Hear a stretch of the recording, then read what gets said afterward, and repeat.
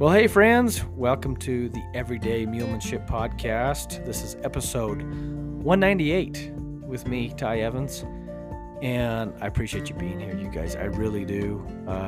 Thanks for listening. I hope you enjoy this episode. I kind of dive into making the right thing easy and the wrong thing difficult. And I talk about your mule leadership.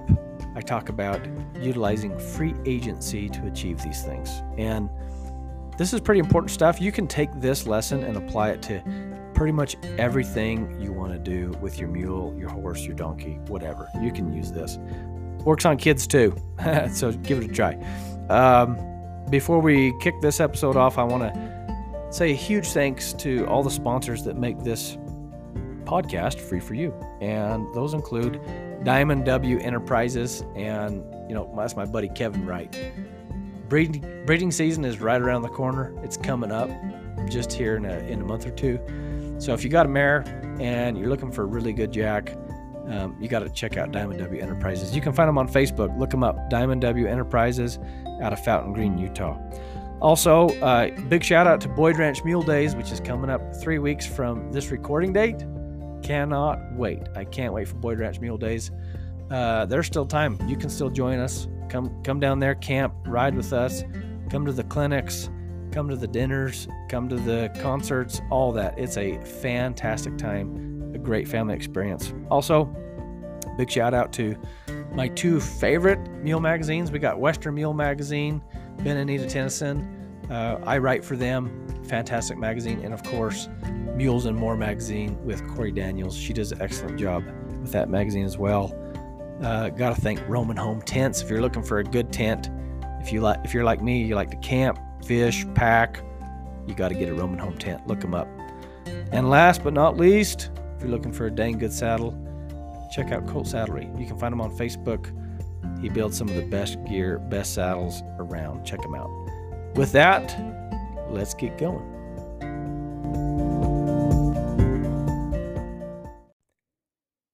So I want to talk about this principle of making the right thing easy and the wrong thing difficult. If you've been to one of my clinics, you've heard me talk about this. If you've been to pretty much any clinic in the Western world for the past 30 years, you've probably heard this. Ray Hunt brought it to light. Tom Dorrance taught this. My mentors, Martin Black, Buck Brannaman, my dad, many people talk about this. Make the right thing easy, wrong thing difficult. I call this the granddaddy of them all, principles. What I mean by that is if you just apply this principle to what you do with your mules and your horses, you're going to be fine. If you don't apply at least this principle, then there's probably always going to be some contention. In our work, we want to avoid contention at all costs. We don't want contention. Contention kills connection. Okay? That doesn't mean that we don't get into situations where we amplify the anxiety in the animal. We don't avoid problems. We don't avoid the brace and working through this. It's just we're trying to look at it from a different perspective of how can we make it as easy as possible for the animal to choose our desired result. So just the other day, we got about 5 inches of fresh snow here, and I was riding a mule. Her name is JoJo. She's fairly new to us, so you probably haven't heard much about her. But she was obviously drawn to the gate. I was just riding out my arena. I love riding in fresh snow. It's one of my favorite things. So picture my big arena, brand new, 5 inches, fresh snow, ready to make some tracks. I love making tracks in fresh snow. And JoJo was clearly interested in the gate and going back to her friends, which is funny because she's not particularly a herd-bound mule. But from her perspective, it's easier to go back to the gate and go back to her friends. Life is easier over there. and I'm out here in the arena and I'm making some tracks and I'm doing these maneuvers and I'm trying to ride. All right. I would like her to go where I want to go. I'd like her to be out there and easily be with me while I make these maneuvers or while I try to make these maneuvers. But she wants the gate. So instead of fighting through this and making her stay out there, which, let's face the facts, the primitive side of you wants to make them stay out there. You want to make them go where you want them to go. And there's this weird industrial age perspective that says, oh, you can never let them win, which I think is one of the dumbest sayings I've ever heard in horsemanship, because it's not a competition between me and the mule. It's not me versus them. We're on the same team. If you're trying to be a good mule leader, you need to make it easy to follow you. Make it easy to be with you. Make it easy to do the things you would like them to do. That's what a good mule leader does. A good mule leader does not force them to stay, does not force them to go. You just work them from where they're at. So all I did was fade back toward the gate. And when we got near the gate, I just started working on my checklist right there with this mule. I just started playing around right there, and I just started going through my moves. You know, the first thing I did, I did some figure eights, riding centered, went into rolling the hinds and returning, roll the hinds and roll the front, basically continuing forward motion and working on my lateral movements right there by the gate. I did not stop or slow down near the gate. And I stayed there at the gate for seriously a good solid 10 minutes. Okay. I really made some tracks by the gate. 10 minutes might not sound like a lot to you, but when you're sitting there working 10 minutes continually right there, you'll see what I'm talking about. It feels like a long time. And that's the problem that a lot of people run into, is it feels like they've done something a long time, but when really they have not. Most people are doing the right thing. Most people do the right thing. They just don't do enough of it. So I'm pretty thorough. I stay there for a good 10 minutes of solid movement. Okay. You're going to get tired too. Your legs are going to be a little sore. Your legs are going to be wanting a break. Okay. Because you're using your legs, you're using your seat, your rein, you're making these maneuvers, you're changing directions, and you're going from there.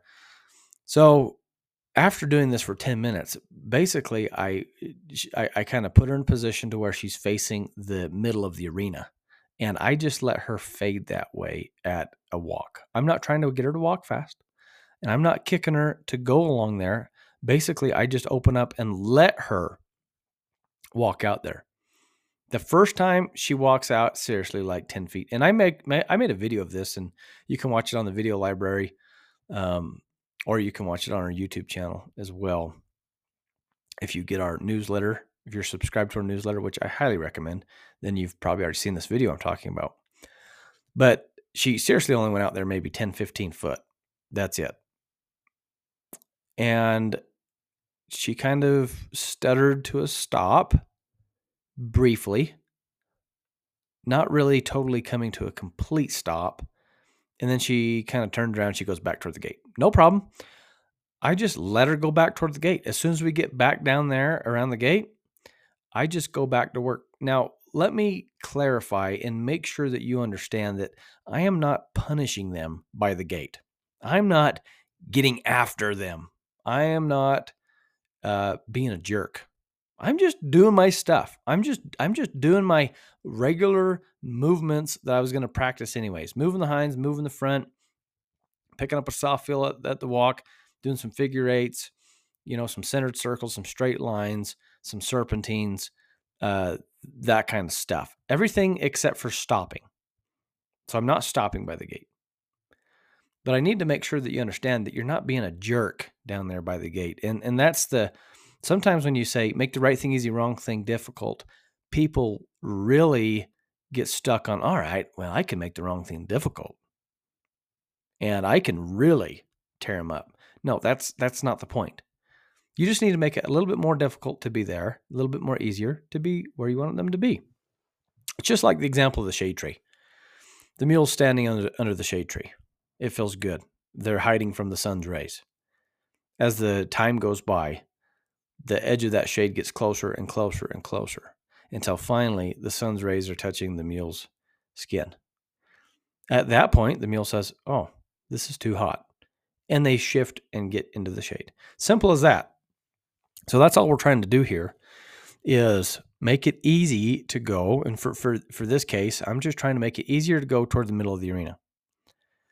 And this is priority for me at this time. See, a lot of people will continue to go through the boxing match out in the arena. They're like, "Well, you son of a gun, I'm going to make you." And they get into this gunfight out there in the middle of the arena. And they battle through this. And the truth is they really don't make any progress in, getting better at whatever they're trying to work on. And they really don't get them over being gate sour and herd bound and buddy sour. So it's kind of a lose-lose. So for me, when this situation comes up, my mule is gate sour or acting that way.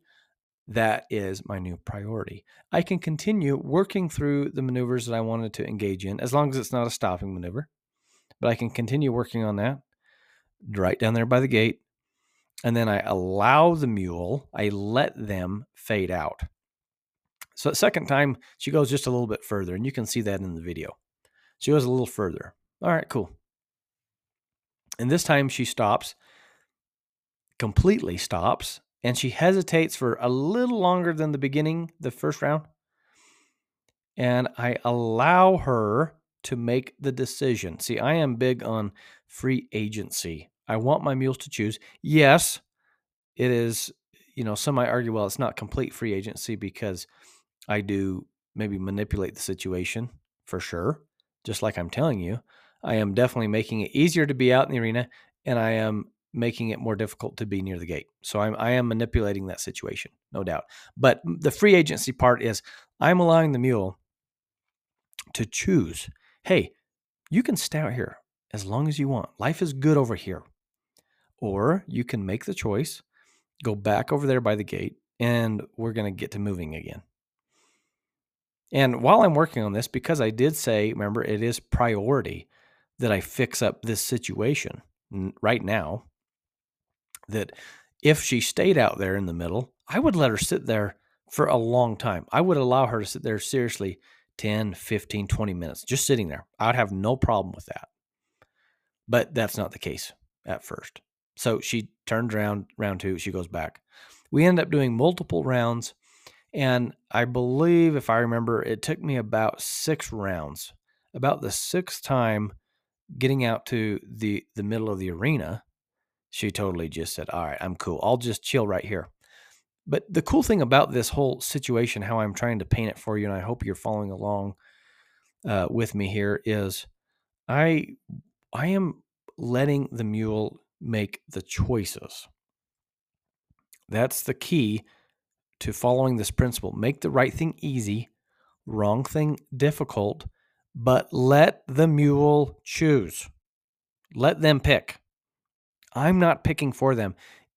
As soon as you start picking for them, you're out. You've messed up this application, how I'm presenting it to you. Okay? You need to let them choose. Let them go back and fail. You need to allow them to fail. In fact, I've done talks in the past about failing fast. Fail fast. Let the mule choose. When you let the mule make the choices, there's some ownership that's involved in that. It's a different take on things. They think differently when you let them make choices. When you start interjecting and you start making them choose, it's a different dynamic when you do that. And some people will say, "Well, geez, I'm in charge, and they better listen to me. I feed them." Or people will interject and say, "I paid $20,000 for this meal. I paid $30,000 for this meal. It better listen to me." That's fine in our human world, but they don't work that way. They don't have any concept of respect. like you and I do. I'm a huge respecter of our military. I love our military. I'm very grateful for them for keeping us here in the U.S., keeping us free, giving us the liberty that we have so that I can do things like this podcast. I'm very grateful. But the interesting thing about military is you are required to show respect for your higher ranking officers. Even if you've never met them, you don't know who they are. They have not proven anything to you. They have not done anything to earn your respect, but you're required to respect them because they're higher ranking, and we do. If you grew up the way I grew up, you are taught to respect your elders. Somebody that's older than you respect them, right? Doesn't matter. Doesn't matter who they are. Doesn't matter if you know them or if you don't. You just respect them. This is our culture, at least here in the U.S. This does not exist with your mules. Do not put human things and thinking and human tendencies and human behavior into your animal. Now, it's easy to anthropomorphize a lot of other things, and there are some things that are very similar. We have very similar nervous systems, right? I mean, pretty much the same, to where, and you've heard me talk about, this evidence-based horsemanship stuff that I study with Dr. Steve Peters and Martin Black, and we reference that a lot, and I share it as much as I understand it. And there's a lot of similarities there. But when it comes to respect, I would love it if that word did not exist in the horsemanship and mulemanship world. It's easy to feel like you're in charge and they should listen to you just because you're in charge. At the end of the day, if I have a job to do, say I need to go gather those cows out there in that pasture, this is the mule I have. I am going to achieve it, I promise. I'm going to get it done. I'm going to be able to go out there and I'm going to get those cows gathered up because it's my job and I'm going to be able to get it done. But it's how I go about doing that might set me up for success or failure on round 2. Maybe you could kind of force them. Maybe you could get after them and you go out there and you gather up the cattle and you bring them in. But how do they feel about it when you're done? These are things I care about more these days. How do they feel about it when you go to do the job again? Now, just because I'm in charge, doesn't mean I can make them do things. And it doesn't give me that right. I mean, maybe you can get it done. And there's lots of people that would argue, oh yeah, Ty, I'll get it done. I'll make them do it. Okay, I understand that you can. But my point is, should you do it? A great quote that I heard from a man named Dave Burke. He says, being in charge doesn't make you right. And holy cow, that is so key. And you could apply that to mulemanship, to horsemanship. You could apply that to your own career. If you have employees, if you're a manager, basically, if you lead anything, anybody, you could apply that right there. Being in charge doesn't make you right. So just because I'm in charge of this situation, in the mule's mind, I'm saying, hey, I do not want you to be by the gate. I want you to be out there in the middle of the arena, and I might get after her, and I could have this big gunfight with that mule. But in the mule mind, it doesn't make me right. The mule says, geez, man, it sure sounds, I think I'd really rather go back with my pals now because you have not made me feel any good being out here. So the key is, how does my mule feel when they achieve the result that I desired? How do they feel? They need to feel good. What does feel good mean? Does that mean you give them a treat? Does that mean you give them a pet? Not necessarily. Mostly it's just leave them alone and let their own nervous system take care of the rewards. They have their own reward system in place. And really, if you just leave them alone, they'll find it and they'll feel pretty dang good about it. So that's basically what I did with this mule. And something else that I really consider when I'm working with these animals and this is from my own perspective because I'm definitely a why guy. I'm sure I drove my dad and my mom crazy when I was a kid because I always asked why. And of course, parents, they'll say, well, because I said so, right? That doesn't work with the mule. If you can't answer your mule's question, which is why, then maybe don't do it. And that's okay. So if I can't give my mule a good reason to go over there and do that, maybe I shouldn't be doing it. So let's break this down a little bit. The why is, well, it truly is because I want to go over there. And I want to go over there because I want to use the whole arena. I want to utilize all the space I have, and I want to make tracks in that fresh snow. That's my why. But what's the mule's why? Their why should be because, hey, I'm going to feel good when I'm over there. And I want my mule to feel good through the movements. I want them to enjoy being with me. And they truly can. This is something that I know that people that don't get around, mules and horses a lot, and they don't achieve this. I know that they probably don't understand what I'm saying here, but your animal can absolutely enjoy being with you, and they enjoy going, they enjoy moving, and you can set it up so that they can feel that way. So I need to help my mule understand the why, and that's exactly what I did with that mule Jojo being gait bound or gait sour, whatever you'd call it. I just basically made it easier to go out there. So every time she got further out into the arena, away from the gate, the better she felt. And I give her that time to, self-regulate out there. I gave her that time to soak.